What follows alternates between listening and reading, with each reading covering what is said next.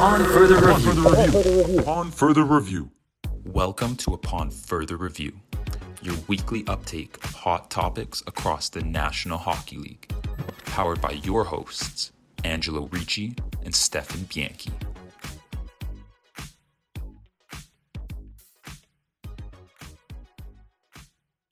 So we're back after 2 weeks, and I think the reason we took a break last week is because Andrew's partying like he won the cup, because he had picked Vegas pretty much from day one to make a pretty deep run, and they just went ahead and just won the cup, as you do, simply. Yeah, we'll talk about our hot takes later on, but we'll just hide the Pittsburgh Penguins take that I had early on, and we'll rip it with the Vegas one. For the real listeners, might remember that one. We'll come back. I wonder what the odds were on Vegas to win the cup when the playoffs started. They were, I think, plus 14 or 1,500 when the season started.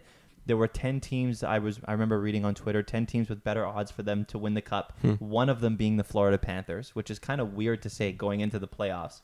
Everyone thought Florida was terrible going into probably most people thought Florida was the worst, if not a top 2 worst team heading into the playoffs. Is that correct? Yeah. And going into the season, they were within the top 10 best odds to win the Stanley Cup. That makes sense. Well, because of their President's Trophy season they had the year before, I don't think anyone expected them to suck as much as they did. People were also really high on that trade with Huberdeau and Weegar. I mean, right? Fair. Like you were one of those people. I mean, right. We both were, but you especially. Yeah, that's true. So, I mean, it makes sense. Well, okay, let's talk about it, though. They won the cup. I mean, 3 years or 6 years after Bill Foley was like 3 years playoffs, 6 years cup, they actually went ahead and did it. Pretty gutsy of him to come out and say that literally before the team even had a player to their name. But it worked. Like the way they operated, they just, and I think they caught a lot of flack along the way for the way they did business, but clearly it worked. They if they thought that they had a chance to improve their team, they did it without any hesitation, which is pretty rare, I think, for an NHL front office to operate in that way. But for sure, a lot of questionable moves coming in. They gave Pacioretty up for future considerations. Literally free at that time. They came into the regular season with like 4 goalies, none of them being great. I think did Leonard get suspended before the season started? I think he did. Was it? I don't know if it was a suspension or if he was still injured, but he went bankrupt at some point. Yeah. Like there was a whole bunch going on. Yeah, he was never going to play this season. And then they had Logan Thompson, Brossoit. They traded a 3rd or a 4th for Hill as like a flyer 3rd string goalie, and then Jonathan Quick, who they got later. But yeah, they had no assurances in net, and then I think Bruce Cassidy, your boy. I know, that was crazy. It was funny to see when Bruce Cassidy won the Stanley Cup, his post-game presser was like, after he signed with Vegas, he even said, he's like, I didn't know coming in that this was the 6th year, and our owner was predicting the 6th year. There was a bit of pressure. And he pulled through. I've said it a million times. I think Bruce Cassidy he's the best coach in the NHL. His ability to rally teams, to put the noise away. And I know that sounds cliche, but in Boston, there were never problems. Granted, there were no problems with Montgomery either. So that organization could have just been rock solid in terms of like drama within the team. But we know Vegas had a lot of problems coming into this season. And I don't know about you. I didn't hear any locker room drama about the Vegas Golden Knights throughout the entire year. Maybe it's because their leadership core got better. This was Eichel's first season. Is that correct? I think his first full season. Because he was hurt last year. He had the surgery in his first full season. I mean, they win a Stanley Cup. Good for him. I mean, Bruce Cassidy looks like that guy. I was hoping that the Leafs fired Keefe last year because Cassidy was available. Say that. But it looks like he's sticking around now. Yeah, for sure. I think he is responsible. Probably the biggest reason why they didn't need to have a superstar goalie, because if you have a guy who's going to make sure that your team plays solid defense, and with the way their team is built, like they're built to play a certain style defensively. And we talked about during the playoffs too, if you just have a goalie who can save pucks regularly, like without having to give up 5 million high danger scoring chances against each game, like you're going to get a goalie that makes saves, and you're going to get a team that wins games as a result. 100%. We say this all the time in terms of, that cliche is also very true, where playoff teams are built from the posts up. And we know, like this year it happened again. Sergei Bobrovsky and Adin Hill coming in to the playoffs, coming into the Stanley Cup final, Sergei Bobrovsky had the highest save percentage of all time for a goalie in the playoffs. And you know who surmounted that? Adin Hill's save percentage in the finals. I think he had the highest save percentage in a Stanley Cup final of all time, Adin Hill. So really? You have two teams whose goalies statistically are playing like Vezina goalies at the right time. I mean, for Vegas' side, there's no one really glamorous offensively. Like, we can sit here and argue that Stone and Eichel are fringe top 25 players in the NHL, top 20 to top 25.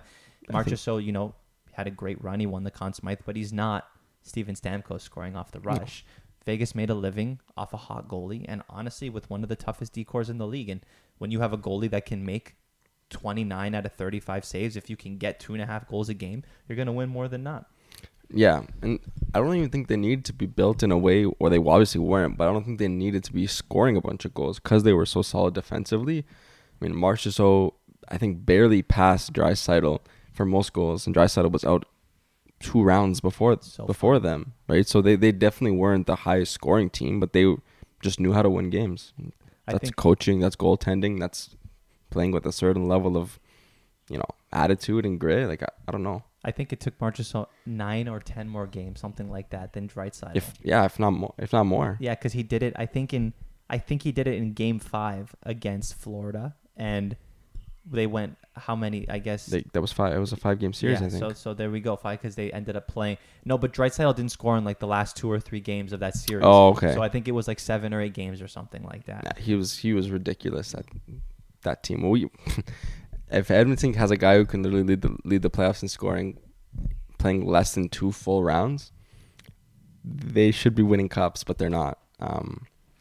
We won't talk about Edmonton now, but like, do you think that the way Vegas operated and how ruthless they were, do you think that should be inspiring other teams to manage in that way, or do you think that's just a step too far for NHL general managers to just be not reckless but ruthless? Yeah, I'm going to say the second one because I'm not a big fan of judging tactics based off of the results. Like, at the time, the moves that they were making were quite questionable, especially in the media. They were polarizing. The media, remember the fans were coming out and not the fans, the player. There were anonymous players that were coming out and saying that they didn't like the way the organization was treating players. Remember Max Pacioretty, was it on Spitting Chicklets? Remember he had that whole... He did go off. Yeah. I don't remember what podcast it was, but he was talking a lot of crap about the way they were run, or like that guys didn't care and stuff like that, which is really rare for a team like Vegas. Yeah, so I mean, at that time, that team was admittedly in shambles, which is why I probably would say it's a step too far. They got kind of lucky that Bruce Cassidy came in and cleaned up the mess very quickly. It was perfect timing. Yeah, I'm gonna say that it was bold what that owner did, and I mean, it worked. It worked. Yeah, I mean, it worked. But who's to say it's gonna work again? Like trading. You're right. Trading Pacioretty for nothing just to get the cap space so you can keep your team the way it is, not have to trade away other guys or keep guys in LTIR for the entire season. It was a risk. You're right, but it worked.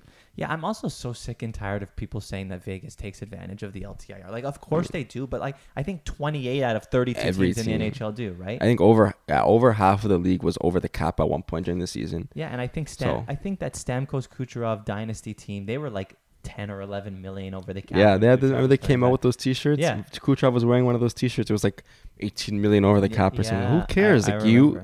They're playing within the rules. Every team does it, and every team that wins the cup until the cap goes up 20 million is gonna be operating the same way. So just take it as it is. Your team is probably doing it too. Played by the rules. I mean, it's even quite similar to the question that we asked last podcast episode, where we said if Florida somehow wins the cup and Bobrovsky wins the Conn Smythe, is that contract justified? And I think you answered it properly, saying no, because although you got a cup out of it, 10 million over 8 years at the time was probably 11 was probably a bad move, and I think you can apply that argument here for Vegas as well. You probably don't want players going on podcasts saying that you suck at managing. And it's probably a little bit to do with the market too. Like, if you were a player and you knew that Vegas was a little bit, I don't know how you would describe it, ruthless or not sentimental, but if you got to go live in Vegas and have no state income tax, like, I'm sure that the scale balances out. But if you're in, I don't know, which market do I want to pick on today? Let's say Winnipeg, because we're seeing players now have issues with them, but Winnipeg obviously they have a provincial tax and they're not Vegas. So if Winnipeg was poorly run and there was issues in the locker room, which there are, Mm-hmm. I think a player would be much more reluctant to go there under the same circumstances, because compared to Vegas, there's just off-ice things that make Vegas way more appealing, even if there was a bit of a circus before. Oh, I agree. The older I get, the more I realize that, or the more you start to understand that as a kid, you forget that these players are adults and humans first over players, right? Like they're willing to go to Vegas with all else, with the same amount of penalties as Winnipeg, just because Vegas is a better city to live in. Yeah, and make more money. When you operate in Toronto or Vegas or I don't know, somewhere in California, you're able to be a little bit tighter than you are if you operated in Calgary or something like that. Yeah, absolutely. And on a side note, you said that thing about income tax. We posted another video on TikTok. Yeah.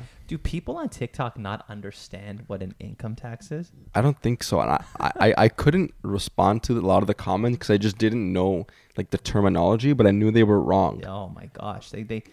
There was one saying, oh my God, I can't remember exactly what he said, but I knew there was a term to describe that you've taught me before that would completely refute what he said. I think he was talking about, it was but he gets paid American dollars in Toronto. It just doesn't matter. Because the exchange and the inflation counts for that. Whether you get taxed in euros, USD, or Canadian, like taxation rates are taxation rates, you're still losing money. But what I think his point was, and I think it's still a wrong point, was that, the American dollar is worth more than the Canadian dollar. So if you're making it in Canada, it's an advantage.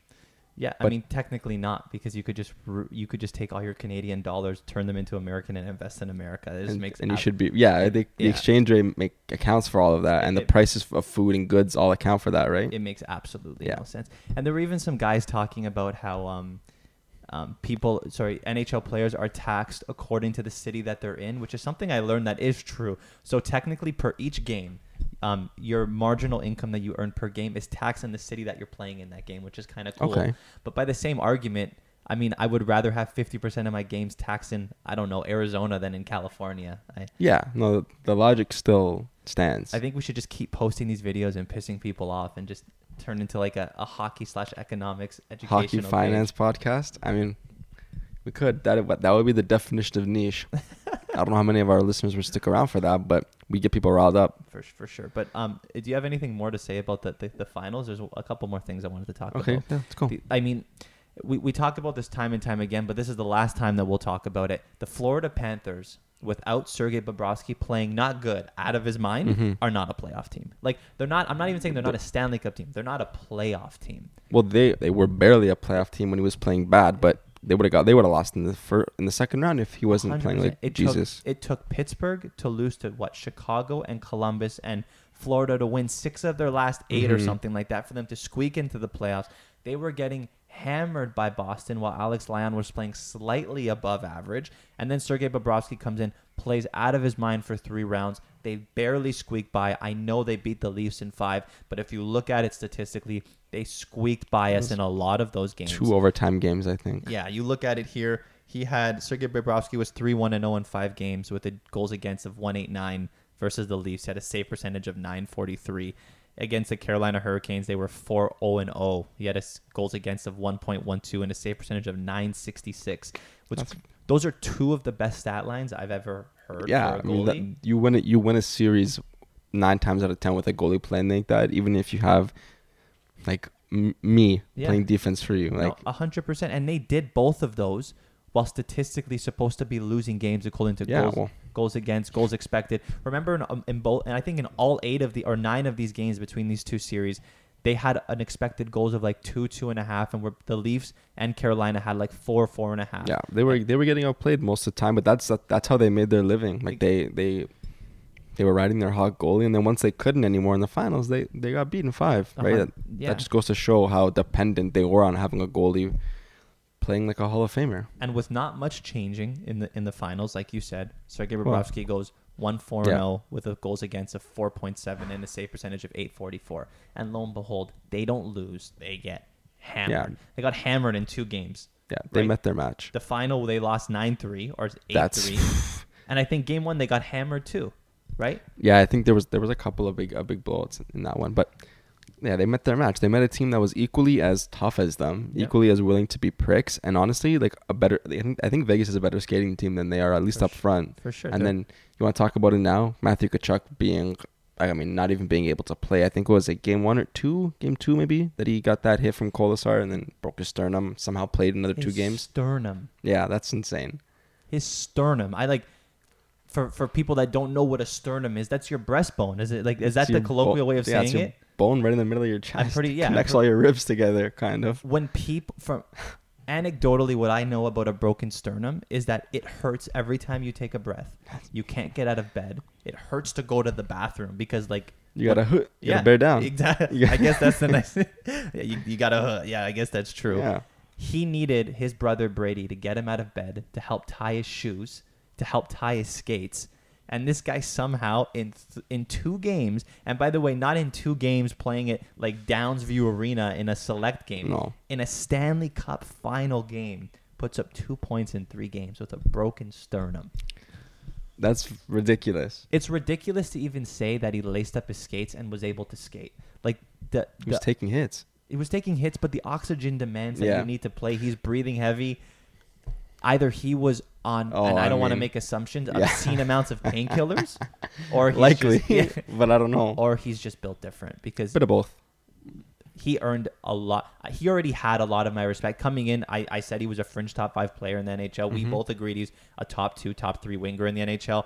After this, I mean, Matthew Tkachuk is that guy. I'm not endorsing you playing with these injuries. No, but he's got grit, man. Well, I can't remember which playoff run it was for the Bruins when Patrice Bergeron played with a punctured lung. That's incredibly dangerous and difficult to do. But this is that, if not more. This is the craziest injury I've ever seen. Yeah. To play with a broken and the way Matthew Tkachuk plays, he's gonna get hit. He's gonna get cross-checked.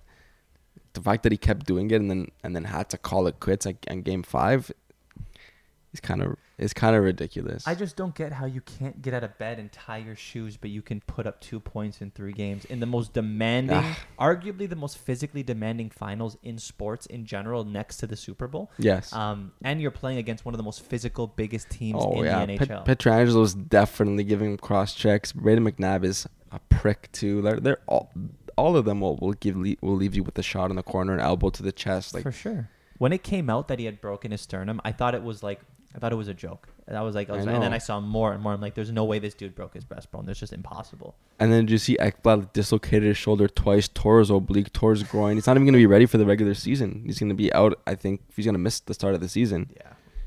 I mean, I know they got annihilated in that last game, and then they got outplayed significantly in the games earlier, but I think when you're I guess your second best defenseman, Montour is their best defenseman, who had a kid and that's a missed time, and then you have your best forward and your best player playing with a broken chest.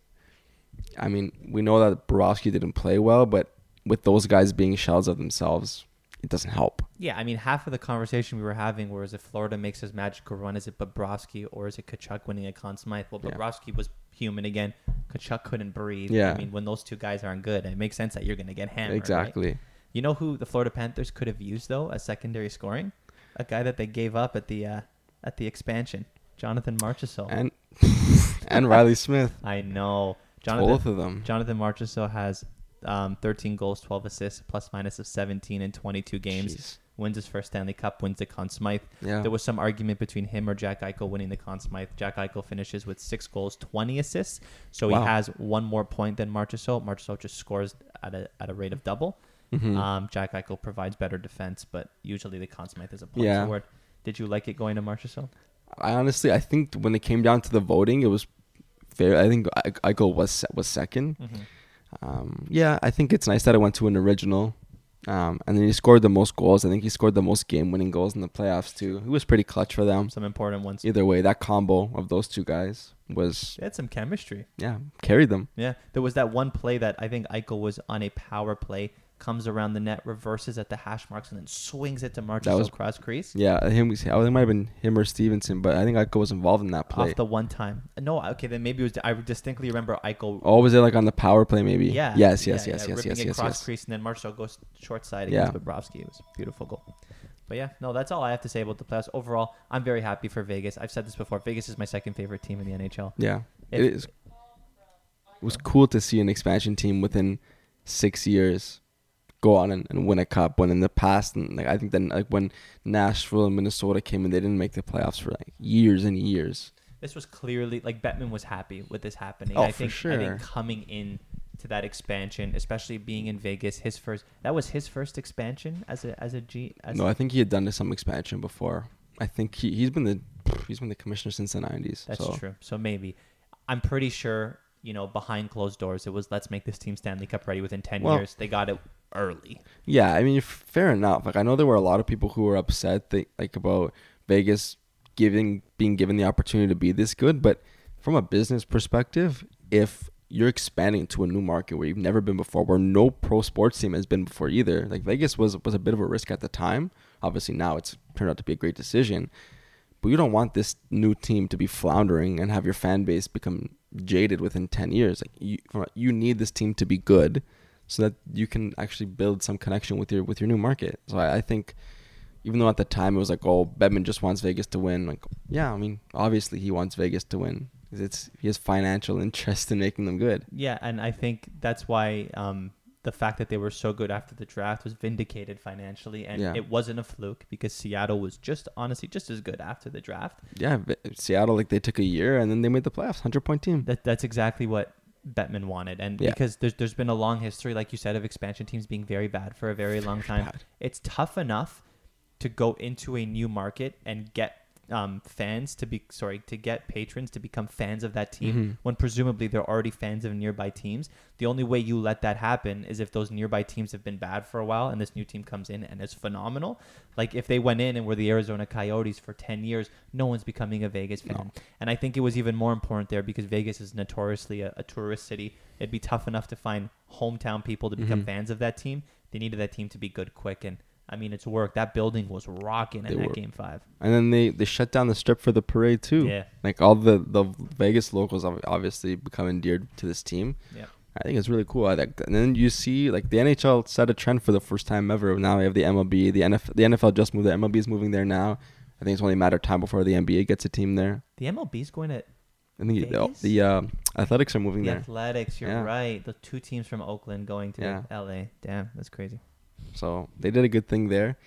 I guess you got to give credit where credit's due for the NHL, but they did a good job. Yep. We're just going to take a brief minute to shout out the sponsor of today's episode, SeatGeek. Looking to enjoy a night out with some friends, watching a sports game, concert, comedy show, or music festival? Hit up SeatGeek, an app that helps you find tickets in the cheapest and simplest possible way. By visiting their site, you can see events happening near you, and within one click can instantly get access to tickets at the cheapest possible price. With SeatGeek's price grading system, you can instantly find out whether you're getting a bargain on the tickets you buy. At checkout, be sure to enter code UFRPOD to get $20 off your first purchase. Visit SeatGeek today and revolutionize the way you buy tickets.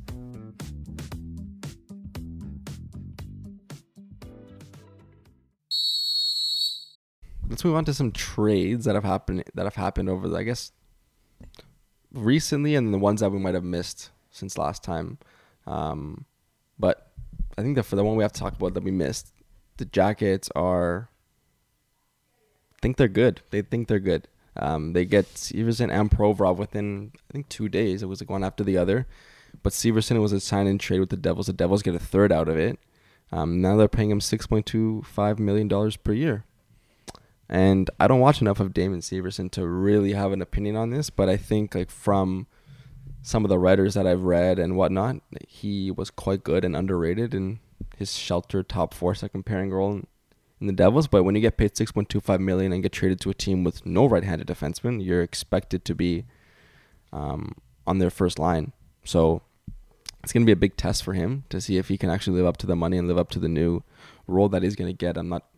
I guess we'll see how it plays out, but the Jackets think they're good, and then they went out and they got Provorov for a first and a second, and then they get 30% retained. So they gave up a lot for him. A lot, yeah. I don't really understand that move. Do you like why if you're the GM of the Columbus Blue Jackets, are you going out and getting Provorov? I think you're going out and getting Provorov because you're just sick and tired of being bad. Like I honestly, and because you're getting Babcock, maybe you want to make some assurances to him that you're going to try and be good. Mm-hmm. But I think after they sucked intentionally last year and then didn't get Bedard, I don't know who the next guy is going to be. Like I don't know who the prospect coming up is, but it's definitely not Bedard. So maybe they were just thinking like we tanked and it didn't work. Like maybe the gamble isn't worth it to them anymore. But Provorov is the best you could have done off of a first and a second. Like you don't think you could have gotten a better defenseman for a first and a second pick? Yeah, I know. I know it just came out that Torrey Krug doesn't want to waive his no trade clause, but would you not rather not have Torrey Krug than Provorov? Provorov's younger, but Provorov's younger and now he makes 4 point something instead of 6 point something because he got 30% retained. I think he can live up to a 4 point whatever $1 million cap hit for them. Mm-hmm. But you're right, for a first and a second, maybe you could have gotten someone a little bit younger with a little more upside because he's not even going to be on their first pair. He'll be behind Werenski. So, I mean, they shoot the having same a way. top three of Werenski, Severson, and Provorov isn't the worst in the league. It's probably a few overpaid and overrated players, but they're still good hockey players. Yeah. No, I also like Severson going to the Devils, to be honest. No, wait, he went the other way. To the Jackets. My bad. Yeah. And Provorov. Wait, I'm having a brain fart. They're both in the Jackets. That's what I thought. And that's why the first and the second. Okay, then that makes more sense. I was going to say a first and a second for Provorov seems a little steep, but I mean, when you get them both, I mean, different teams. I'm so confused right now. Severson was on the Devils. Yes. Sign and trade to the Jackets for a third. The two distinct trades. The okay, two distinct good. trades, yeah. And then it's a first, a second. They basically gave up a first, second, and a third for those two guys. Okay, that's what I was saying. Because when you give up a first and a second for Provorov, I was thinking that's steep. But when you combine it together, it kind of makes a little more sense. As like a trade package, yes, it kind of altogether makes it's okay. But in a vacuum, a first and second for Provorov is probably a lot. But when you consider that it's 30% retained, I'm sure the price went up because of the retention somehow along the way. I also kind of I like the move for the Devils as well because you free up cap space, and it looks like the Devils next year, like their top four is pretty solidified. It's Hamilton, it'll be Siegenthaler, it'll be Graves, Hughes, and Nemec. I don't know if Nemec is going to make the jump, but Hughes will. But regardless, like Nemec is going Eventually. to come up at some point, probably midway through next year. We see this a lot. Unless you're like a first overall. I know he was a second, but he was supposed to be like a third or fourth pick. Like usually those guys take a year and a half and come up midway through. And they should. Year, right? And we'll talk about that with the draft too later on. But Nemec is going to come up, and I think this trade kind of shows that the plans are for this year. They free up some cap space. And they couldn't afford him if they want to keep Meyer. They just signed Bratt, who we'll talk about later. But for them, it was probably we're not going to pay our fourth best defenseman $6 million when we have young guys and when we have forwards we need to pay.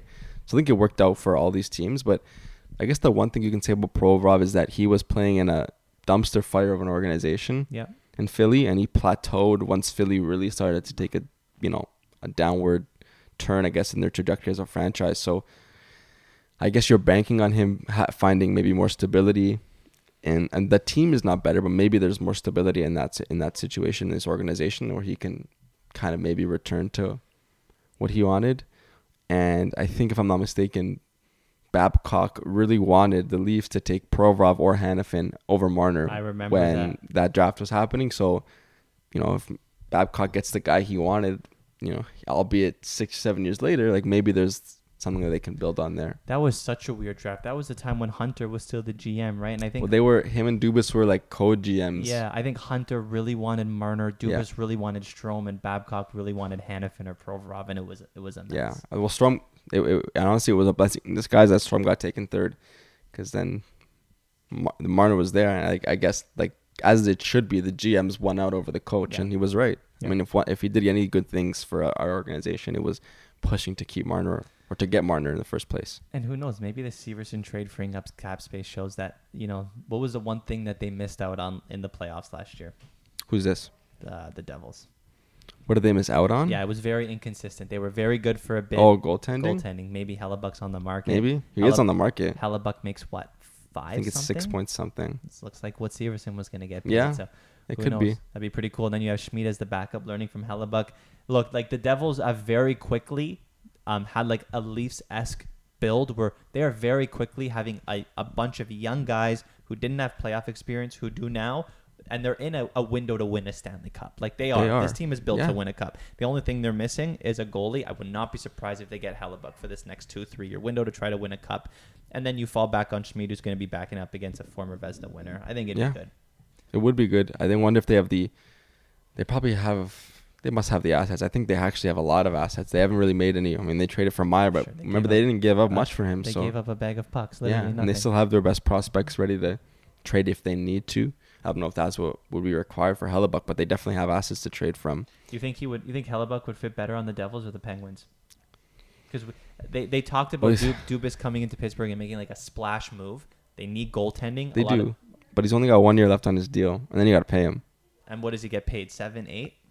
I don't know. He'll probably ask for Bobrovsky money. He won't get Bobrovsky money, but I would say like maybe in the neighborhood of 8. I don't know if either team. I guess it's only a $2 million, increase in what he would have been making, but both like Pittsburgh's in cap hell. Yeah. And I think in short order, the Devils will be too. They're gonna pay Meyer. They just paid everybody else, and then when, I guess you have to think 2 years ahead sometimes when Luke Hughes is gonna be an RFA. And they have other guys like Nemec who are going to be working their way towards a decent deal, decent second contract. So they got a lot to think about. I think it would be cool to see Hellebuck go, because then that was signal that they're all in for that 1 year. Mm-hmm. The Metro is a little bit. I think the Metro's fairly open actually for them to at least get home ice advantage like they did again this year. They were really good in the Metro this year with iffy goaltending throughout most. I know Vanacek got hot for a bit. He was decent for most of the season, but obviously Hellebuck's a massive upgrade. Yeah. So it'll be interesting. I'm just confused. Like we talked a little bit about Columbus because they're still kind of roped into this trade a little, obviously. Yeah. But they're in like the situation what we and everybody else say is the worst. They have a handful of quite good players, and the rest of their team is non-existent. So they're obviously not stripping it down and rebuilding, but they're not good enough. Definitely not good enough to make the playoffs in the Metro. So they're going to be picking 13th next season. Like they're going to be in that terrible spot. That's the issue with these really small market teams that no one wants to go to. You have to overpay guys to get into free agency. Overpay guys in free agency to sign with you long term. It straps your team cap wise. You don't have much room left, and then your team is in like perennial purgatory. They're definitely overpaying a couple of guys. A lot of guys. But they're overpaying Orensky. They're probably overpaying Severson right now, and they just signed him. Gaudreau based off of how he was last year. Yeah, but he still put up a fair amount of points. What is he getting paid? 10.5, right? Something like that. 9.5. I don't think he got. Did he get double digits? I can't quite. I think he might have been 9.5. Maybe he was willing to take the. And either way, though, they have a lot of good and fairly high paid players. But even when you have that, the rest of your team is like if Boone Jenner is your first line center, which he is right now, and you have, oh my God, I can't remember his name. The rookie who scored 20 goals and got 4 assists. Kent Johnson, right? Oh no, it's not Kent Johnson. Who was it? Kent Johnson is there, but he's really good. It's a Russian guy. I can't remember his name. So it's an M. Yes, I remember. Okay. Either way, we know who I'm talking about. Like they just don't have depth, and they have too many good players to suck now. It's honestly similar to a Philly. Gaudreau had 74 points in 80 games last season, and he made 9.975. 9.75? 9.975. Okay, so basically 10. He basically made 10. I mean, it's not great value, but it's like a John Tavares kind of situation. He's like slightly overpaid, but he's still a very good hockey player. I think if once that team gets better and he's not playing with like literal third liners, he'll be fine. But they really haven't gotten him those players yet. I mean, Patrick Laine. I don't know if they ended up playing together for a lot of the year there. So that'll be another interesting team to follow. And with hiring Babcock, it does suggest to some degree that they're like not trying to suck. Yeah. Right. You would hire like a younger coach like they had before, if they really wanted to suck. So, and then kind of next in this trade is the Kings. Like we can talk about the Kings here now because they made a couple of trades. Like this trade was one of them. They got rid of Cal Peterson's $5 million cap hit for the next 2 seasons. Mm-hmm. They had to retain on Provorov, so they basically filled up like almost $3 million in cap space. Yep.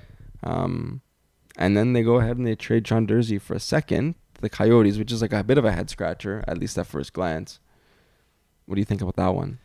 I love Leafs legend Sean Durzi. He's one of my favorite players in the NHL. Honestly, the reason why I started liking him is because I remember that he came up with the LA organization midway through. Was it? It was the year before. Last. It was the year before last year. And me and Steph were on. I remember we were on FaceTime, and I made a joke that Sean Durzi was going to be the next big guy with Doughty out. Picked him up on fantasy as a joke, and very surprisingly, was pretty good on fantasy for a bit. Changed my team name to something about Sean Durzi. Rolled with it for a little bit. Now I just love Sean Durzi, even though he's made his way to be, he's an above average young defenseman. He's good. Yeah. He's nothing spectacular, but he's a good third or fourth defenseman. Like he's a good second pairing defenseman. Yeah. And for the LA Kings, who are a young team, are ready to make a push, who developed Sean Durzi, gave him a lot of first-line minutes. I think he was averaging like 25, 26 minutes. One Doughty was out, getting power play time, looked a lot better. You put all of this investment into him and then only give him up for a second? It also doesn't make sense because, again, his age was in line with the age of the core. He has playoff experience. I really don't understand the value of this move. Well, I think that it's clear that they're trying to get rid of Cap, and I'm not saying he was a Cap dump, but I think in the back of their head, like they're thinking, well, we have this guy named Brandt Clarke coming through, who is an offensively minded, right-handed, right-side defenseman who is offensively minded, like I said. So if you can essentially clear up $1 million and give Brandt Clarke the opportunity to play on the second pair, right? Because he would have probably been behind Durzi at least to start. Mm-hmm. Maybe that's what their thought process was. I think Sean Durzi is up for a contract in a year or two. So maybe they were thinking ahead, thinking, okay, we can get a second for him now. We have Brandt Clarke who's going to basically fill him for $1 million cheaper. And we get a second, and we get to let our best young prospect, probably the best defensive prospect in the NHL, have a chance to thrive on our second pair. So I think that's probably what was their thinking behind it. And for the Coyotes, honestly, they actually made a real trade for once. Yeah, that's a home run for them. Only a second. What did we gave up a first and him for Muzzin? Is that correct? I think it was like that. Yeah, I can't quite remember that trade, but it was basically something along those lines.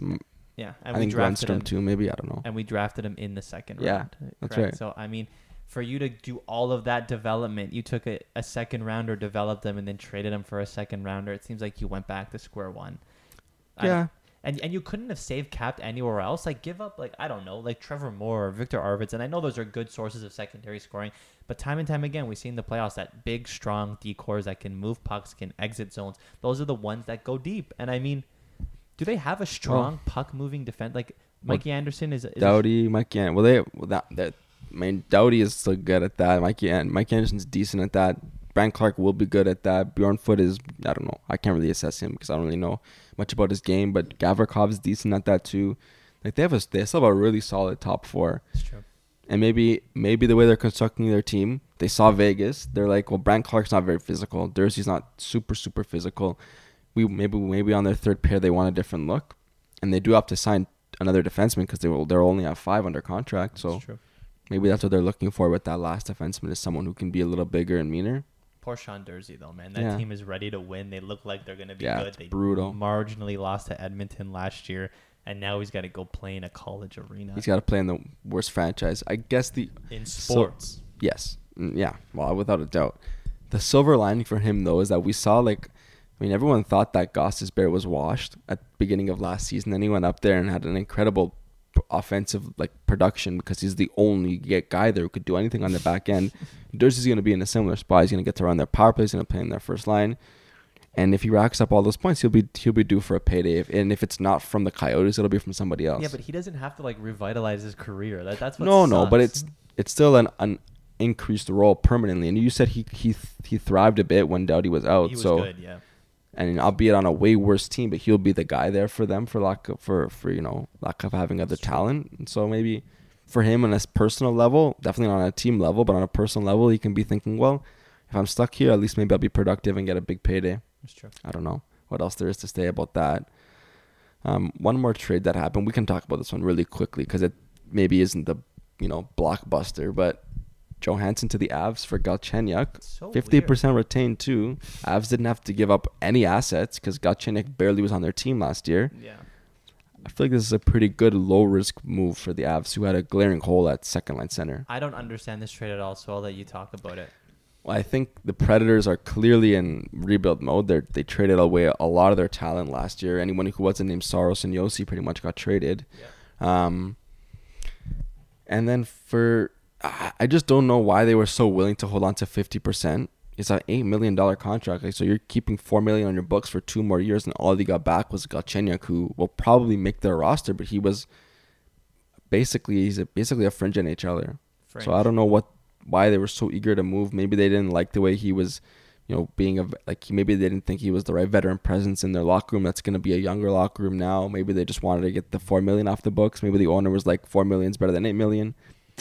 I don't know. Could have been a mix of a lot of things. But if Johansen is anything like he can be, I think it was only 2 years ago he put up, 65, 75 points in and around there. So he still got game. If they can surround him with some goal scorers, I don't know we'd have no idea what the Nichushkin scenario is going to bring up in terms of if he can play. But if he has one of Landeskog and Nichushkin or Mikko Rantanen on his wing, he's going to be playing with much better players. And then, if he puts up 65 points as your second line center for $4 million, you can't go really get much better than that. I mean, we saw that first line power play turn 65-point Nazem Kadri into 105-point players. Yeah, that's right. If you can get 75 out of Johansen, and I mean, granted, Landeskog is missing all of next year. Oh, that's right. But that's still, brutal. McKinnon, Makar, I mean, he'll get chances. And yeah, that's a great point. You said Kadri is Johansen is not known for his skating at all. I think that's a knock on his game, but Kadri is not the best skater either. And he was able to thrive in that team. So I think it's safe to say he'll have an increase in his points. And if that fills a hole for them, to do it basically for nothing and to get 50% retention could work for both sides, actually. So good for them. I guess in terms of trades, that's kind of it, because we can't really say much about this Flyers Blues blockbuster that's supposed to be happening. Is it an oxymoron to put blockbuster and Kevin Hayes in the same sentence? Well, it's supposed to be like Kevin Hayes, Sanheim, Krug. It's supposed to be 3 or 4 NHL players moving. But I mean, at last report of Friedman, we're recording on Sunday morning, 25 minutes before we started recording, there was a report that Krug, who's supposed to be part of this deal, doesn't want to waive his no trade clause. So that could put throw a wrench in that whole situation. So we can't really comment much, but it's kind of good to see that in after the Stanley Cup, there's usually a lull before the draft, but we're getting some news happening before that. So that's good for us and for just hockey fans in general.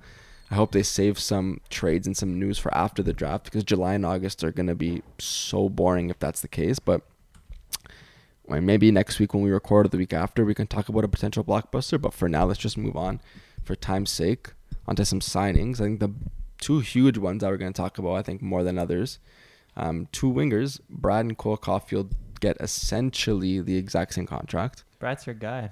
He is my guy. He's so good for me at fantasy last year. I don't think I'm going to be able to steal him in the 3rd or 4th round like I did last year. Oh, you got to give him up again. Yeah. Oh, no, you never had him. You I can't keep him. Yeah, I drafted him last year. But let's start with him. I think it's 8 years, $7.875 million. So weird, because last year in the offseason, there was being money thrown around, overpayments here, there, left, right, and center. The cap is projected to go up, and now all of a sudden, we'll see with Bratt and Caufield, these are more team-friendly deals than they are player-friendly. They are, and I think this is purposefully team-friendly. I think Tom Fitzgerald came out and was like, well, we emphasize the importance of, team success and having guys stick around. I think it also helps when your best player makes 8. How can you, as Jesper Bratt, realistically say, I want 9? Or I want, right? You're not better than Jack Hughes. Jack Hughes took a good deal, probably helped Bratt be willing to take a good deal.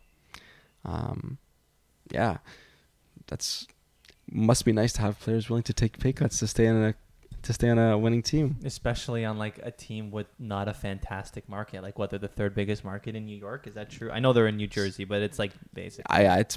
They're definitely, it's them or the Islanders, and I guess depending on who's having success at the time would be the 2nd biggest. So maybe they are, but usually in the NHL you pay for goal scoring. Guys who score goals make a bunch of money, and Jesper Bratt's a goal scorer. I know, on face value, 30. I think he scored 31 last year. He had 32 last year and 26 the year before. Puts up 73 points both years, almost a point a game. But not only that, when you break it down by game, Jay Fresh's player card show, dude, 99th percentile expected value of offense, goals per 60, primary assists per 60. He's almost in the 90th percentile of them both. It's very good. Offensively great. Defensively, granted, in the lower quartile, but Yeah. I mean, when you have Nico Hischier, Jack Hughes, who are both great defensive centers. Hischier's underratedly really good. It makes sense. Like, it makes sense that you go out and you splash on a guy who's going to provide you secondary scoring. Like, this really, Jesper Bratt kind of seems like a younger William Nylander for me, who when he's that's off, a really good comparable. Yeah, when he's like off the score sheet, he doesn't look great, but you pay him to be on the score sheet, right? Yeah. So if he can get you 30 to 35 and not do much else, and you put him beside a Hischier who can, tackle the defensive load. I mean, for 7.85, yeah, it's a steal, and that he has chemistry with Hughes and fits the way they want to play perfectly. Did he struggle in the playoffs last year? If you scroll up on that, yeah, he did. He had one. I think he had one goal and 5 assists in 12 games, right here. Yeah, so I think I remember like when they were in the playoffs still before they got eliminated, there was like talk of maybe that being like a point like where he needs to improve, or that being like a down part of his game. I guess when it gets a little more physical and the space gets tighter, he seemed to struggle. But like we talked about with this New Jersey team, that was their first real playoff experience. So I wouldn't be surprised if next year he comes back and is much better. But I wonder if recency bias got the Devils a discount here too. Yeah, I mean, regardless, this is a home run for the New Jersey Devils. He's got to fire his agent because he could have got 8.5 somewhere else. You think? Yeah, I think he was an RFA, but still. I mean, we've seen RFAs be like, I want to go to a different team. 100%. So I have before we go on to Caufield, I have a really fun question for you. Sure. Okay. So we're obviously Leafs fans. So I'm just going to give you, well, unfortunately, yes. Would you rather have Jack Hughes, Bratt, let's say Meyer gets 9 for the sake of this discussion, and Dougie Hamilton for about $34 million combined? Yeah. Or would you rather have Matthews, Marner, Tavares, and Riley for $41 million? And the first one's 35? 34, yeah, and 41. That's tough because Tavares is getting older. Riley's about the same age as Hamilton. Let's say for next season only. Oh, for next season only? Well, because then Tavares' deal and Matthews' deal is going to change. Next season only, the Leafs, no question. Okay, what about now moving forward? And these guys are all going to be locked in, these Devils guys. And over the next 5 years, all these Leafs are going to get pay raises. And I'm taking a risk that they don't sign back. Let's assume that they do. Let's assume that they sign back and this number goes up to like $47 million. As opposed to the 35 that they're locked in. See, I would say when you look at it, if the NHL was a non-salary cap sport, the Leafs by far have better talent there. Like Matthews and Marner are the best two players of the guys that you name me. I'll say Dougie Hamilton is marginally better than O'Reilly. Yeah, he's better than Riley. And I mean, Tavares is on a points projected scale quite similar to Timo Meier. Like they both put up 80 to 85. Okay. The Leafs are a better constructed core. But because this is a hard cap, and we saw with the Vegas Golden Knights that secondary scoring, like tertiary defensemen, win you Stanley Cups, this becomes a very good question. I am marginally still going to take the Toronto Maple Leafs. Okay. Just because we showed that even in this playoffs, like Kyle Dubas or any GM theoretically should be able to get sufficient secondary scoring with this cap locked up in the way that they are. And if it goes up to $47 million, proportionally to what the cap hit is, it's probably going to be similar to what they were paying those 4 guys to the cap right now. But the issue is that in 5 years they weren't able to get half as far as where the Devils were able to get this year. And I mean, the Devils are only going to get better too, and they're going to be all locked in through their primes. That's tough. That's tough. It's a tough question.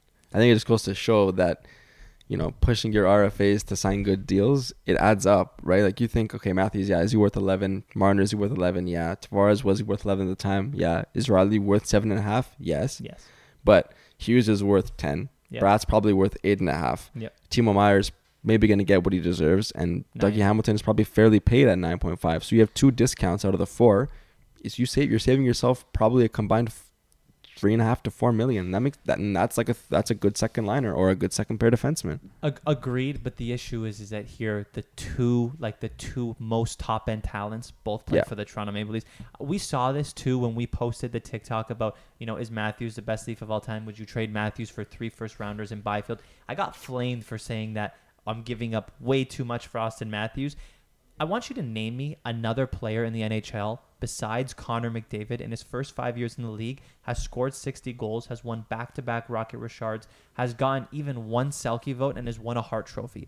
like those career accolades are almost enough to put you in the Hall of Fame as it is. Already. The guy got it before he started in his prime. Austin Matthews is undoubtedly a unicorn, undoubtedly a top 5 player in the NHL, irrespective of the fact that he had a down year this year, still put up, 45 He got 40. goals? He got 40. 40 41. goals. Was still overall in the playoffs good. He was terrible in the second round, but when you look at his stats overall throughout the first 2 rounds, he was good. Point per game in his career in the playoffs, great defensively in the playoffs. And then you add in Mitch Marner, who has been a point off twice from an 100-point season, right? He's nominated for a Selke this year.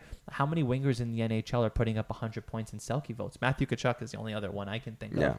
So when you think of it that way, you know, you have to pay $11 million more because those 2 guys are 2 of the top 10 players in the NHL. But the issue is that you sacrifice on secondary scoring. And when those 2 guys go silent when it matters most, it hurts. It bites. It comes back to bite you. Yeah, I do think the series of playoff failures have really tainted just how good these guys are. And you know what? It is a valid criticism. Rightfully so. I to a degree. Yeah, but on face value, I'm so tired of people saying Austin Matthews is overrated because those stats, I don't see them anywhere else in the NHL besides Connor McDavid. Leon Draisaitl doesn't have a heart. Leon Draisaitl does not have a Rocket Richard, does he? I think he has one. Does he I think have in one? the bubble year he won the Rocket. Oh, in the bubble. So or one of the 2. He has a Rocket, but so he's a Mickey Mouse Rocket. yeah. Oilers fans are gonna love that one. But he definitely doesn't have the defensive game that Matthews has. No. Doesn't have the shot blocking, if you want to count that, and sure some people do. He's got the goal scoring, the passing, and the offense. If they're equal, Matthews is probably still a better player overall. No, he is a better player overall. I mean, playoffs, Draisaitl. I'd say you're splitting hairs if you want to like really have an argument about the 2. Regardless, they're both top 5 players in the league. Yes. And they're both going to be probably making $13-14 million in a couple of years. So, I mean, take your pick. Yeah, but no, the question that you asked me is good because, you know, do I want 2 of the better players or do I want a core that, you know, is retained on low salary that went pretty far in the playoffs this year? What do you value? I feel like if we would have asked this question as soon as the Leafs got eliminated, everyone would have picked the Devils. And I think people maybe still pick the Devils now depending on what they feel like they value. Yep. So it is interesting. And the cap makes this a discussion because you're right. On paper, it's like, well, give me the 2 best players. But that's not the way the NHL operates. Let's move on to Caufield because he also signed pretty much the exact same contract. It's 8 by 7.85. Another team-friendly deal. Yeah, I think this is a steal for the Habs.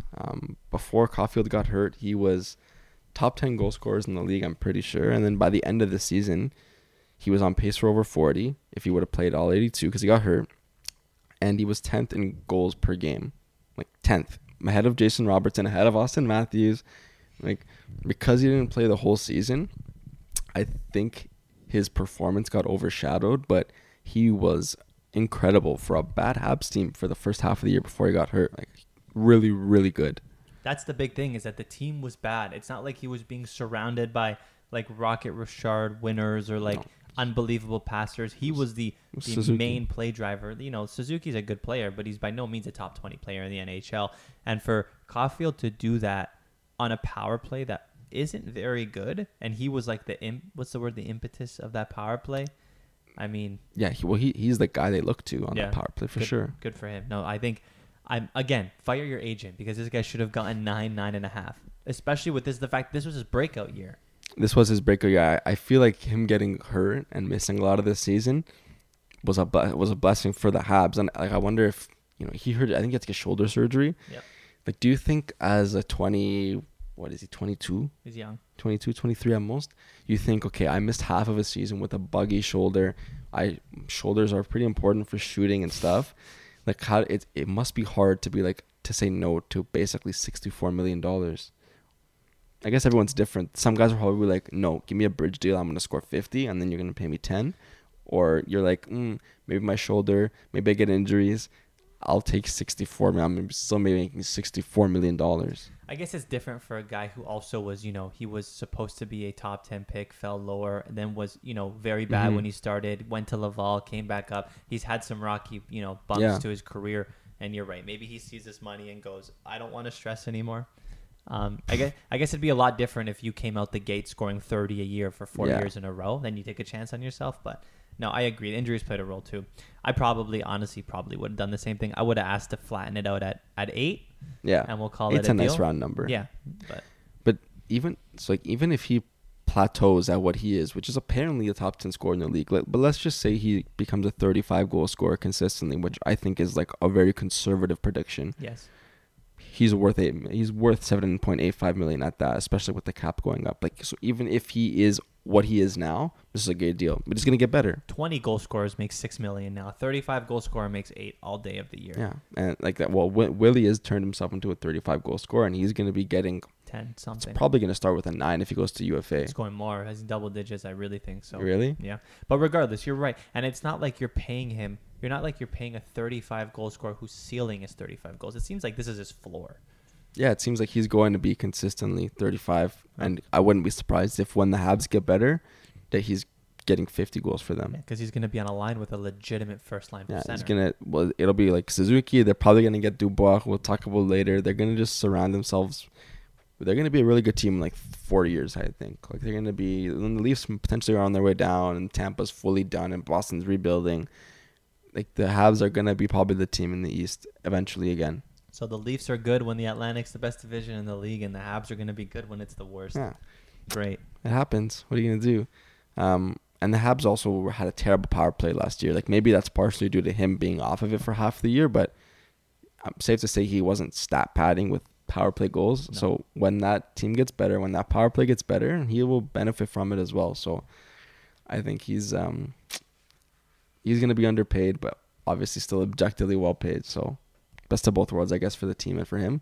Danik's going to be happy for 8 years. Oh, my God. I wonder if Habs Fan TV posted a video since that. Danik is probably, like, going crazy. We should have found that video before we started so we could have played it. But, yeah, I think that channel is going to have a lot of fun over the coming years when this team starts to really ascend up the standings. But before we move on, because, like, not much more to say about Caufield, because a lot of what we said about Bratt applies here. Let's do a Would You Rather for Cole Caufield. Let's do it. And I'm going to start with the guy we just talked about, Cole Caufield or Jesper Bratt. I'll take Cole Caufield there just because Cole Caufield shows he's doing it on his own. Like he's driving play. Jesper Bratt's playing with some all-stars. Mm-hmm. And we said Cole Caufield's top 10 in the league in goals per game. It seems like this is his floor, just his breakout year. He's going to be a 45 goal scorer. Okay. Cole Caufield or Timo Meier? That's tough. Timo Meier's just a bigger body. We saw in the playoffs he was an extremely physical player. Back-to-back years where he's almost put up 80 points. But Caufield can score, man. I think Timo had over 40 this year. Yeah, give me Timo. You're right. This is a little bit different age profiles, but I think still a valid comparison. Cole Caufield or William Nylander? Oh, William Nylander. Especially if we're not going to talk about like talent per cap hit. If it's just who do I want next season, William Nylander's shown us that he's a top 20 goal scorer in the NHL. Okay.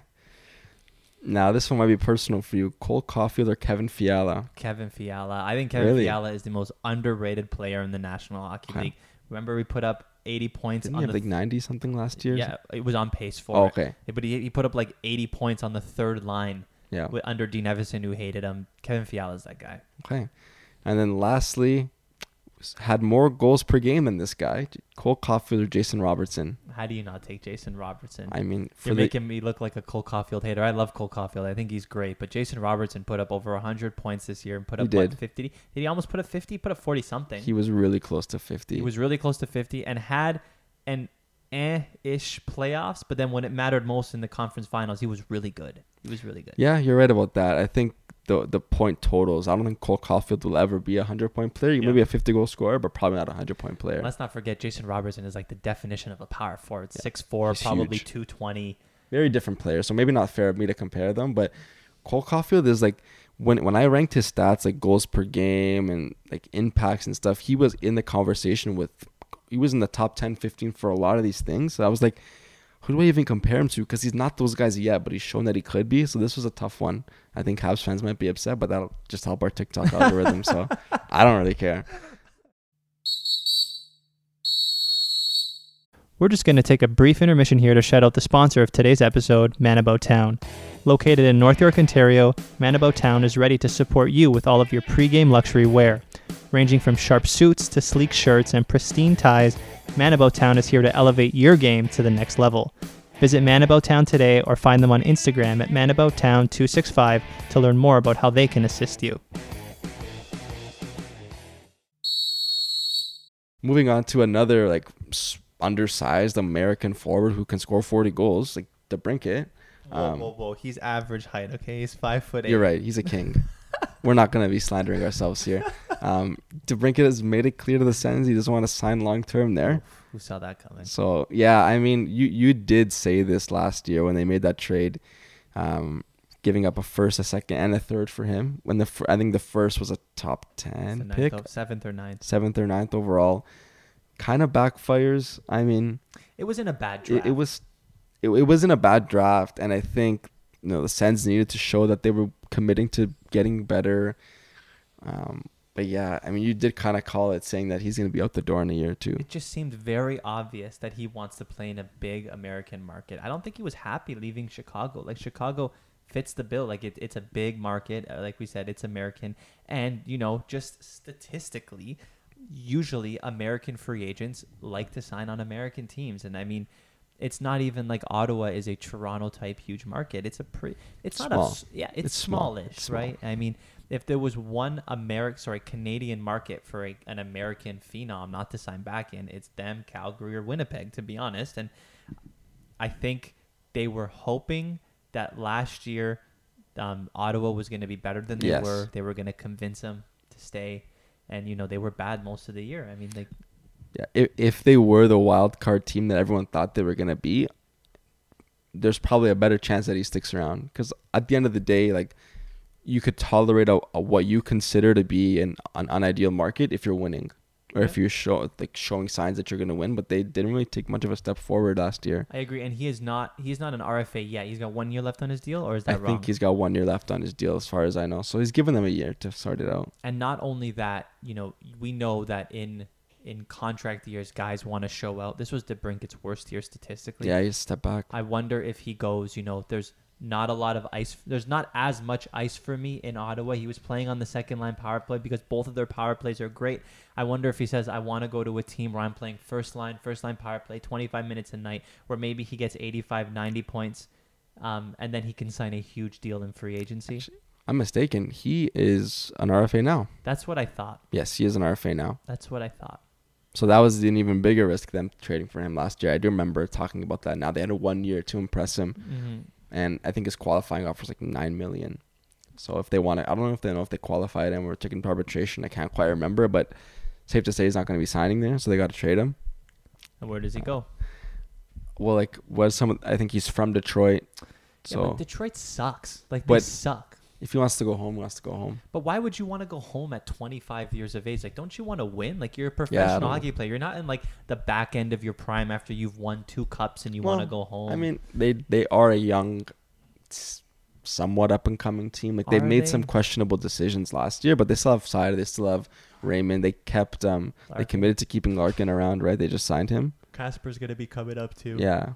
So, like, they are a team that's on the up. I would probably put them a peg below Ottawa last season, but now if you take Ottawa's like 3rd, 4th best player, you're gonna be better too. That core that we just mentioned doesn't shout Stanley Cup. No, they don't. And does he not want to win a cup? Like, isn't he tired of being on bad teams? He's been on bad teams his whole career, pretty much. He was never on the good Chicago teams, right? Like, I think towards the tail end, he might have played in the playoffs once or twice with them, but nothing special. Ottawa stinks. Like, I'm sorry, they stink. And Detroit is even worse. And what was the other? There was another team that apparently he was a good fit to. I saw 2 big ones. Well, he gave like a list of teams, right? Or like maybe it's not like publicized, but I think people are putting the pieces together, like Vegas, Nashville. Nashville's a pretty garbage team too. Vegas, that's what he would fit so nicely on. Vegas. Do they have the money though? They'll find it. We know they always Vegas do. Finds the You're money. right. And the one thing, I don't know how do I say this. The one thing that the reigning Stanley Cup champions were missing is like big time secondary scoring. Like their secondary scorings aren't really big household names at work. Well, he might be their scoring. If he can be 40 goals, like he might even be secondary for them. That team would be even better. They'd be really, really good. I wonder who they'd have to move out to like make that happen, but they always find a way to do it and stay good. They might be able to save some money on Aiden Hill, and if they can, convince Ottawa to take the Leonard contract for a bunch of picks, that could work. That could be an option too. He's making $6 million or something like that. Yeah, between 5 and 6. Interesting.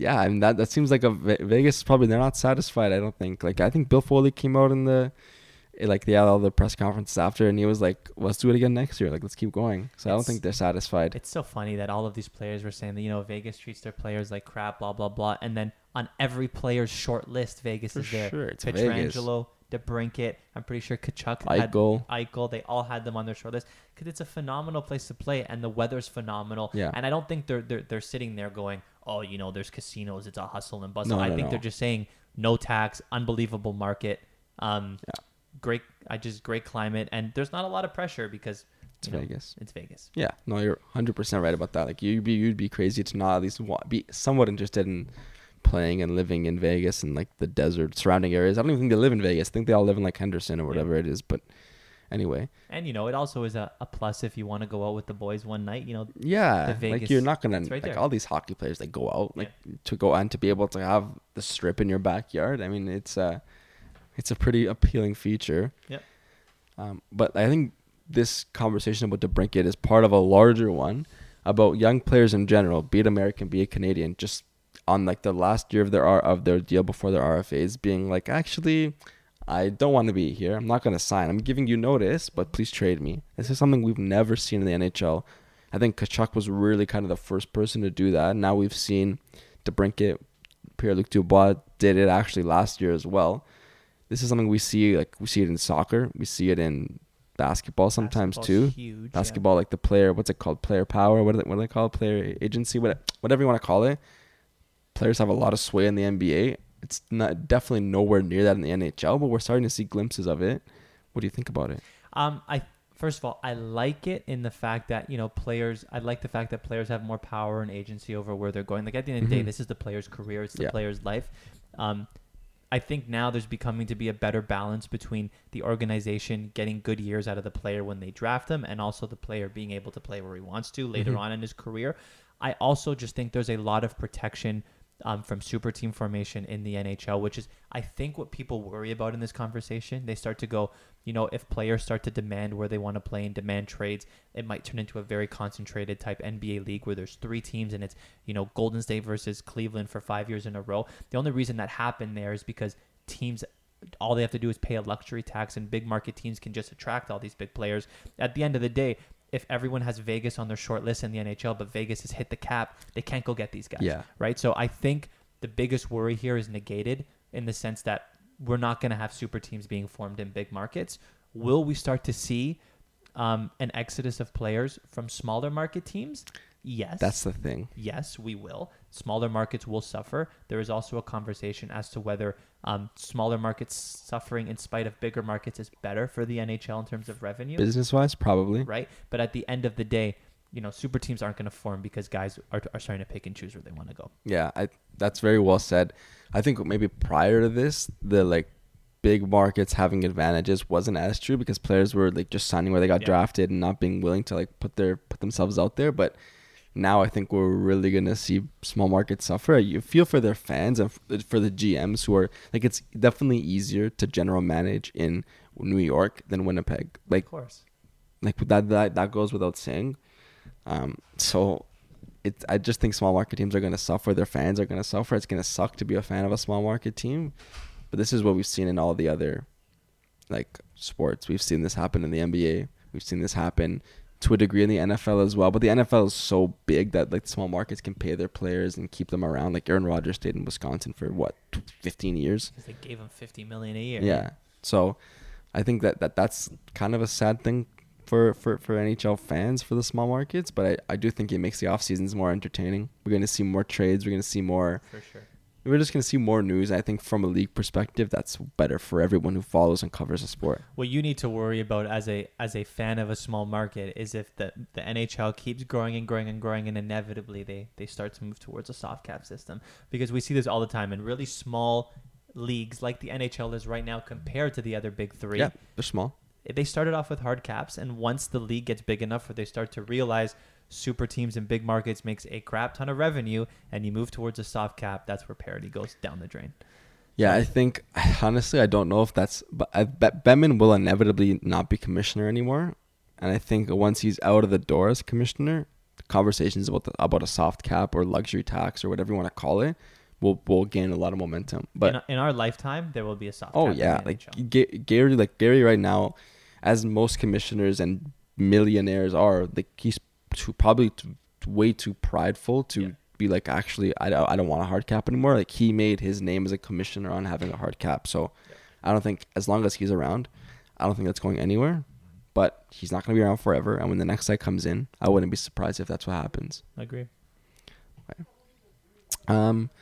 Another sort of Canadian team that's going to be losing a lot of talent is the Calgary Flames. So funny. I think it was known before this that Hanifin didn't want to stick around, and then Frank Saravalli decided he wanted to literally end Calgary Flames. Like he wanted to end them as an organization, because like within a day he was like, yeah, Lindholm's not resigning and Toffoli doesn't want to resign either. Lindholm's the big one. So their top line center, who was the third member of that top line with Gaudreau and Tkachuk. So now all three of them have wanted out at some point. Yep. Toffoli was their top point scorer last year. Hanifin's probably their second best defenseman. Yeah. All three of them were like, trade me please. Or don't, I'm not resigning. So either you trade me or I walk, basically. I mean, but you said it well. Like it's in a small market like Calgary, what gets those players to stay is winning. And now that they're not winning anymore, I mean, they brought in Huberdeau and Kadri to win you a Stanley Cup. And Uyghur, and they didn't even make the playoffs. Like, that's sad. Yeah, I mean, Daryl Sutter might have actually done more damage to this organization than we thought at first. And even like poor Nazem Kadri, he was so adamant on going to a team in free agency that would win, and this team's going to be a lottery team pretty soon. They're going to be. Well, that's the thing. It's like you're going to lose like three of your best players, but you still have Uyghur and Kadri and Huberdeau on 8 and 6 year deals, like respectively. So you're not bad enough to be bad. And the issue is the guys that you're keeping are on awful deals. It's not like you're losing guys on bad deals. You free up space, and then if you want to rebuild around Kadri and Uyghur, although that's not ideal, you have 12 more million in space. Like, it's impossible to build around a 31-year-old declining winger who can't play defense and gets paid 12 million a year. It's just not possible. So if you're Craig Conroy, who unfortunately now in his first month as GM has figured out that nobody wants to stick around, if you're him, are you trying to move Evan and Earth to like move Huberdeau and Uyghur if possible along with these guys and have like a bare bones, like strip it down, rebuild? Or are you trying to get the assets? Because you will get good assets for Lindholm, Toffoli, Hanifin. Like, you're going to get good value for those guys. And you try and use those, kind of like St. Louis is doing, to retool on the fly and then surround Huberdeau and Uyghur and Kadri with different players. Players. It's a tough question because, first of all, I think trading Huberdeau and Uyghur are out of the question, because you can't. Pennies on the dollars is an understatement. Probably have to pay someone to take Huberdeau for sure. So you would end up giving a Hart nominee, Conn Smythe caliber Matthew Tkachuk away for, like, you would have to give up a first or a second to give him up. Like, that's what that trade turns into. Yeah. And that organization would literally never live that down. I just think, you can't do that. Number one. Number two, like, retooling on the fly. How long do you think retooling on the fly takes? 2 years, 3 years? By that time, Huberdeau's 34. Like St. Louis is doing it now, albeit their best players are young. But I think a handful of years ago, like before, like after 2011, and then between 2011 and like 2019, I know that's a long time, but like Boston did retool. Like Boston did it fairly quickly. And if you, like, let's say you get like, I don't know, 2 firsts, some seconds, and some decent players for a collection of Lindholm, Toffoli, Hanifin at some point. It's just not enough, though. So like, but then would you turn around and use those in another trade, or are you drafting with those? Like, I don't think drafting with those gives you any value. You undoubtedly have to use them in trades. You're right. It gives you no value because those guys come up in 3 to 4 years and this team's terrible and you have guys locked into huge deals. Yeah. You've committed to a window that, albeit is probably being filled with cement right now, but you have to keep trying to open it. It's still open for some, like, and they have Markstrom and Tanev both make like 6. And they're both terrible. Sorry, Tanev's not bad. Markstrom's awful. Markstrom was bad. I wouldn't be surprised if he's just good again this year, because he seems to be another one of those goalies that flip-flops, being really good and being really bad, but they got decisions to make. And if you're a rival GM and Craig Conroy comes to you after making those trades and is like, well, I have firsts and seconds to play with, well, they're going to know you're desperate. Yeah. And so you're probably not going to be getting a great return. Probably not going to be getting great trades out of those assets anymore. Yeah, not a good start for Craig Conroy. Like, presumably he already knew Toffoli, Hannafin, and Lindholm were not signing back before it was leaked by Saravalli. Now Saravalli lets all other GMs know. No you leverage lose, now. You lose all your leverage. It's tough. Lindholm, without me knowing that he is ready to be traded, you look at it, he was a former 95-point player, 40 goal scorer, albeit besides Kachuk and Gaudreau. But, we know he's Selke caliber defense. We know he's one of the best penalty killers in the league. That guy probably goes for 2 firsts. Like, honestly, maybe. And for the next year, he makes only $4.9 million. Extremely cost controlled. Yeah. And you get first dibs of signing him back halfway through the year for 8.5? 8.5. That's gonna be another one of those terrible contracts because he's like I think he's in his early 30s or 29 or whatever. But if your team is trying to win, getting Lindholm for the back end of his prime, it could do a lot worse. And now that you know that he wants to leave, and you know that Calgary just got sewered on a deal by a guy who wanted to leave, there's going to be a lot of teams knocking at the door to fleece Calgary. Not a good time to be a Flames fan. It's tough. I'll be interested to see. Craig Conroy is a month into his job, and basically, I heard Chris Johnson say this, but the foundation for his whole tenure is going to be this offseason because depending on how he decides to handle these players, it's going to change the next.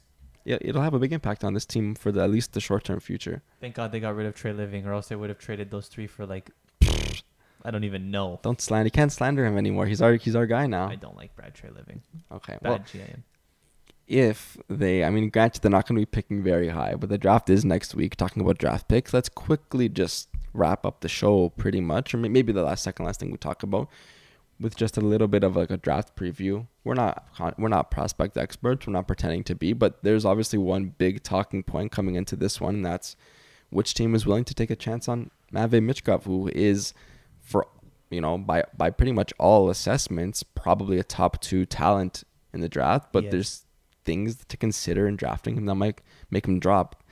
If you were a team with a top 4 pick, are you pulling the trigger, or are you picking a guy will be able to play for you when you want him to? I think it depends on the team's needs. I think first and foremost, if you're looking for a guy to play for you next year and you're picking within the top 2, 100%. No, we know Connor Bedard is a generational talent. Yeah. We know he's arguably the best prospect since Sidney Crosby. Could have been a better prospect than McDavid, but arguably. And then Adam Fantilli is a 6'4", 200 and something pound beast, right? And those guys don't grow on trees. Big time power forwards who can check, who can score. Very few and far between the NHL right now. Ovechkin, we just said Jason Robertson. I don't even know how many other, big time, huge wingers that throw the body around and can score you 40 goals a year exist in the NHL. Those 2 are unicorns. After that, Carlson and Will Smith, who, Will Smith is taking time off of acting. He's playing in the MLB. This guy's gonna slap some people. This guy's everywhere. He's everywhere. But when you start looking at 3, 4, and 5, right now it's Carlson, Smith, Michkov is the projection. Don't want to see that happening because we know Michkov might go to the Habs, and that would kill us because Michkov is going to turn out to be one of the best players from this draft. It's going to be good. It gets interesting at pick 3 because at pick 3 you start to weigh, is Michkov going to come in time to play for me? Is he going to come at all? Is he willing to come to my market? Right? That's true. And I thought that was kind of an overplayed, dramatized argument, but you gave me a lot of examples pre-show that you can talk about now about guys who didn't come. Yeah, Kaprizov didn't come for a while. It took the Wild a few summers, I think, of convincing to get him over. I cannot remember. Oh, Radulov, albeit Radulov was not Kaprizov, but he was really, really good. It took him forever to get over to Nashville. And you're just there's no guarantee because Michkov already has a contract in the KHL for next year. A lot of the times you draft them and then there's a word that they might sign a contract in the KHL. He already has signed a contract in the KHL. So for the next 3 years, he's going to be in Russia no matter what. So a devil's advocate to that argument is we even saw it in last year's draft. Simon Nemec gets drafted 2 overall, still not in the NHL. Usually guys that are drafted past the top 3 spend a couple years in the farm. So realistically, Michkov might come up at the same time as Will Smith, but your issue is he might not come at all. That's the thing. It's like with Nemec, who I think was playing in like one of the other European leagues, or like these guys who can play in the farm. Like the NHL is their goal. I just don't know if there's that level of clarity with Michkov. Like this is where he wants to end up, or we're not we're a hockey podcast, but there are definitely things that we don't talk about in this podcast that could also influence things moving forward for him in terms of being able to come to the NHL or playing in Russia. Like there's a lot of non-hockey factors that will factor into this, whether it's something that we want to talk about or not. I don't think we will, because that's not what we do. But it's a really tough call, and a team that pulls the trigger on him in the top 10, maybe top 7, is taking a big risk that could be a big reward, because like you said, the talent is there. He's probably, it's like next to Bedard, the second most talented player in this draft. Which is crazy, because a lot of people, including me, haven't had the chance to see him play. We didn't see him in the World Juniors this year. I haven't seen any tape of him play. But from all articles, advanced models that you read from reputable sources, scouts are putting this guy as like a 1B towards Connor Bedard. And it's been a while since we've seen a guy like Connor Bedard, and they're saying he is almost as good as him. Like if this guy was playing in the OHL, apparently he was 100% ranked over Adam Fantilli, 100% going to. And there's a discussion whether you take Bedard or Michkov at 1. You'd probably take Bedard because he's Bedard. But the argument here is you might get a chance to get a guy at 5 and take a risk that he doesn't come at all. But if he does come, you could have got a first overall pick. Pretty much in any other year, he's basically a first overall pick, which is great. Yeah, like I've heard that Bedard, Fantilli, Michkov are 3 first overall talents in like an Owen Power type draft, for example. Yeah, like it's a really good draft. So to answer your question, am I reaching for him with the 3rd overall pick? For me, I am. I am, because like the talent is just too good to say no. Like this guy could turn out to be a Kucherov type 120-point player. Yeah. And out of all the guys that you named to me, they all came late, but they all ended up playing in the NHL at some point. So even if you have to wait a little bit and you get Kaprizov at age 26, but Kaprizov comes here and is a Hart candidate, scores 50, gets 110 points, I'm willing to wait if I'm not Chicago. If I'm Columbus at 3, because I know Gaudreau and Laine are here for the long term. So if I can risk the front half of Michkov's like tenure staying in Russia, with Columbus being bad, for the second half of it to be phenomenal, I'm doing it because I was going to already be bad to begin with. Yeah, and I feel like I think most fans of these teams are like, take the gamble, but obviously GMs think differently than fans. But I think you would have the support of your fan base as well for taking a risk, because I don't think Wild fans are thinking, oh my God, I can't believe we didn't have Kaprizov for those 6 years. Like, oh my God, we have Kaprizov now and he's great. So if it works out, it works out. Are you taking a reach with him at 3?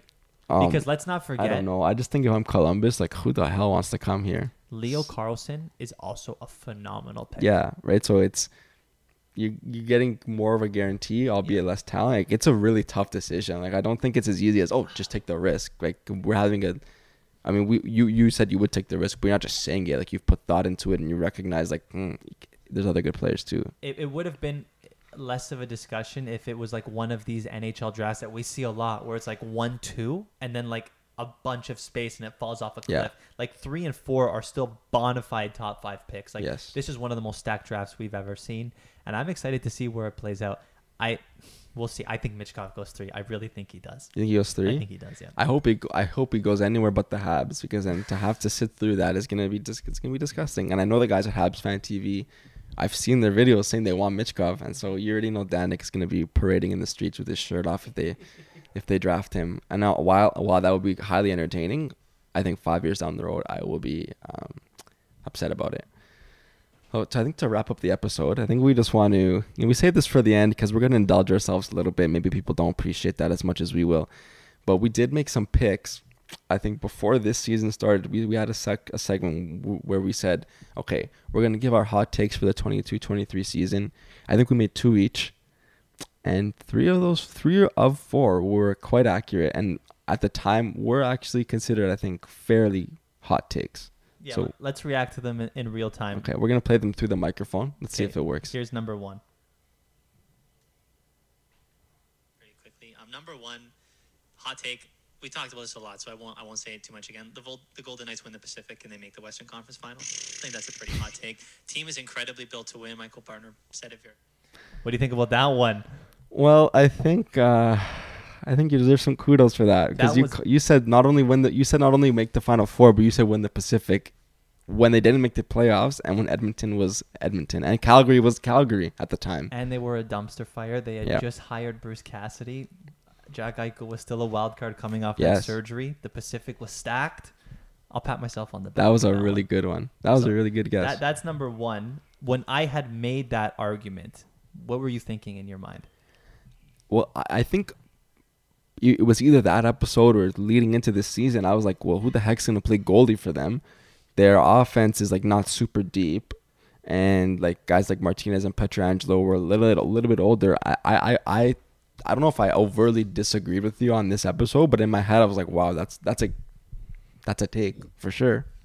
I mean, in the back of my mind was also my Vegas Golden Knights bias. I just love the Golden Knights. I love the villain arc, and it worked. They are the ultimate villains now. They're no longer the cute little expansion team. Like no one likes them. And I'll be honest, I got bailed out by Adin Hill. Like absolutely bailed out. I mean, hey, like he's on the team. Like it doesn't matter. Kind of crazy that they won the Stanley Cup. What was cool? We posted a video with Hockey Analysis, a collab on Instagram. And just as a joke, on my legitimate account, like my personal Instagram account, I commented on that post in like mid-January, putting like Vegas 2023 Cup champs confirmed. I think it was this video. I got super lucky, and now I'm seeing a bunch of comments being like, "No way you called it! No way you called it!" Oh, really? Like, guys, I had to call it because I made that take. Like, I really didn't believe it, but it hits. But okay, so far we're one for one. The next one is your take, and remember, all of these takes were made before the season started. Yeah. Two teams in the Atlantic who everyone is like so high on, the Senators and the Wings, neither of them are going to make the playoffs. That's a good one. Neither of them. I mean, 2 for 2. Yeah, I was right. At that time, that was when we were having discussions about is the Sens top 6 better than the Leafs top 6, and people were saying that like both of these teams would be wild card spots. I think because people were assuming that Boston was going to suck, and they went on to have just the best regular season ever. But yeah, there was a lot of momentum for those two teams, and I just didn't buy it because both of them would have needed to gain like 30 to 40 points on their last season, and that just never happens in the NHL. And I thought that these teams also had pretty bad decors and pretty bad goalies. So, and you were right. All considered, I thought the hype was a little bit unwarranted. That's right when they got DeBrincat. That's also right when Stützle signed that contract, and Stützle was playing really well. Claude Giroux had just signed there. That's right, Giroux too. That offseason, they basically like fill out their top 6 and sign their best forward to a long-term contract. And for a very short period of time, Ottawa fans were feeling themselves. They were getting all of this traction, like you said. Oh yeah, I'm taking the Ottawa top 6. How did that work out for you? They got humbled. I feel like that was one of the hotter takes because there was so much controversy on our TikTok about it, but it was the most logical one because the Atlantic is the hardest division in the NHL. How is that team going to compete? I didn't think two teams were going to drop off enough for them to fill the gap, and I mean, ended up being right. We'll see. 2 for 2. Can we go 3 for 3? Let's see. The Pittsburgh Penguins win the Metro and make the Eastern Conference Finals. Oh baby! Yes, I think 103 points last year. The winner. How did that one work out for me? We don't have to talk about this one. So that's the big L. That's the big L. And when I reflect back on it as to why I thought about it, at the beginning of the season, they give Letang a 6x5. He's going to end up, the contract's going to expire when he's 41. They give Malkin a 4-year contract or something like that. They gave 3 or 4. They gave Raquel a big deal too. We know Gensel and Crosby were on the back half of those deals. And we go, okay, they've committed to a core here. They've clearly committed to it. At the deadline, this team is going to go absolutely off. They're going to make some huge moves. And I thought they had no choice out of desperation but to push. And at the deadline, who did they get again? It was like Granlund for a second and Dmitry Kulikov. Like, who are those guys? Exactly. They were the opposite of, I don't know, going for it. I don't know like what the adjective for that is, but they were the opposite of making a move that was going to help them. And their goalie sucked, and they probably needed one. So, do you think Ron Hextall's lack of moves at the deadline is what ended up getting him fired? I think it was the lack of moves. I think there was even from day one when he came in, there was like this big expose in like the Athletic about how him and Burke did just a terrible job. Like his pitch when he was interviewing to be a GM was, we're going to trade Malkin on the tank. Like, that's on record. Really? And they hired him.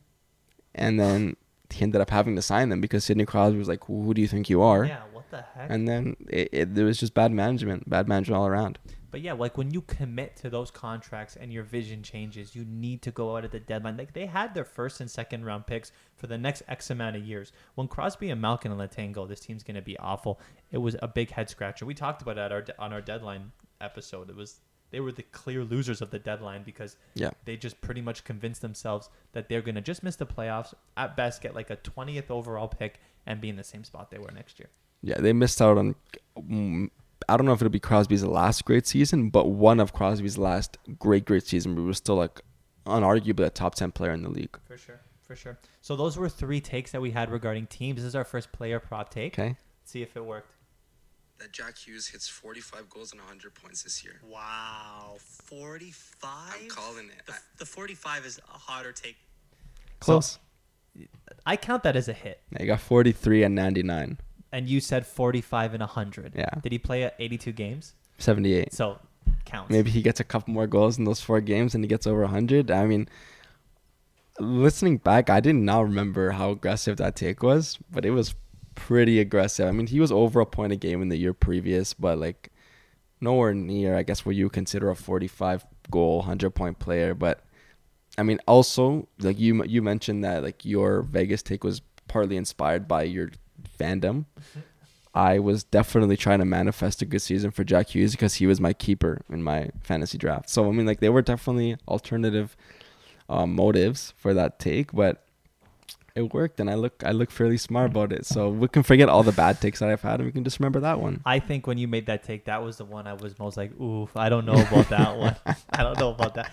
And I think back in my head, I was like, yeah, I'm wrong here, but I'm just trying to like be out there, and it worked. That might be the best take that you've ever made. He jumps from what? What did he get the year before, goals wise? He had 26 and 49 games, so it's tough to say, but like I don't know. I maybe would have been on track for 35-40 that year, like, so it wasn't that big of a jump, but I think he was still largely an unknown quantity. So it's because he got his Gato, man. It's because he got his Gato, and the Devils were really damn good this year, in large part due to him, but he had a great team to play with too. So you're 2 for 2, I'm 1 for 2, we're 3 for 4 together, 75. I count that as a pass. That's a pass. Let's see if we can go 4 for 5. No, 5 for 6. Last take. Okay. Calgary Flames. This is a hot one. I think there's a non-trivial chance here that Calgary implodes, misses the playoffs, and these deals cripple the organization. Jesus.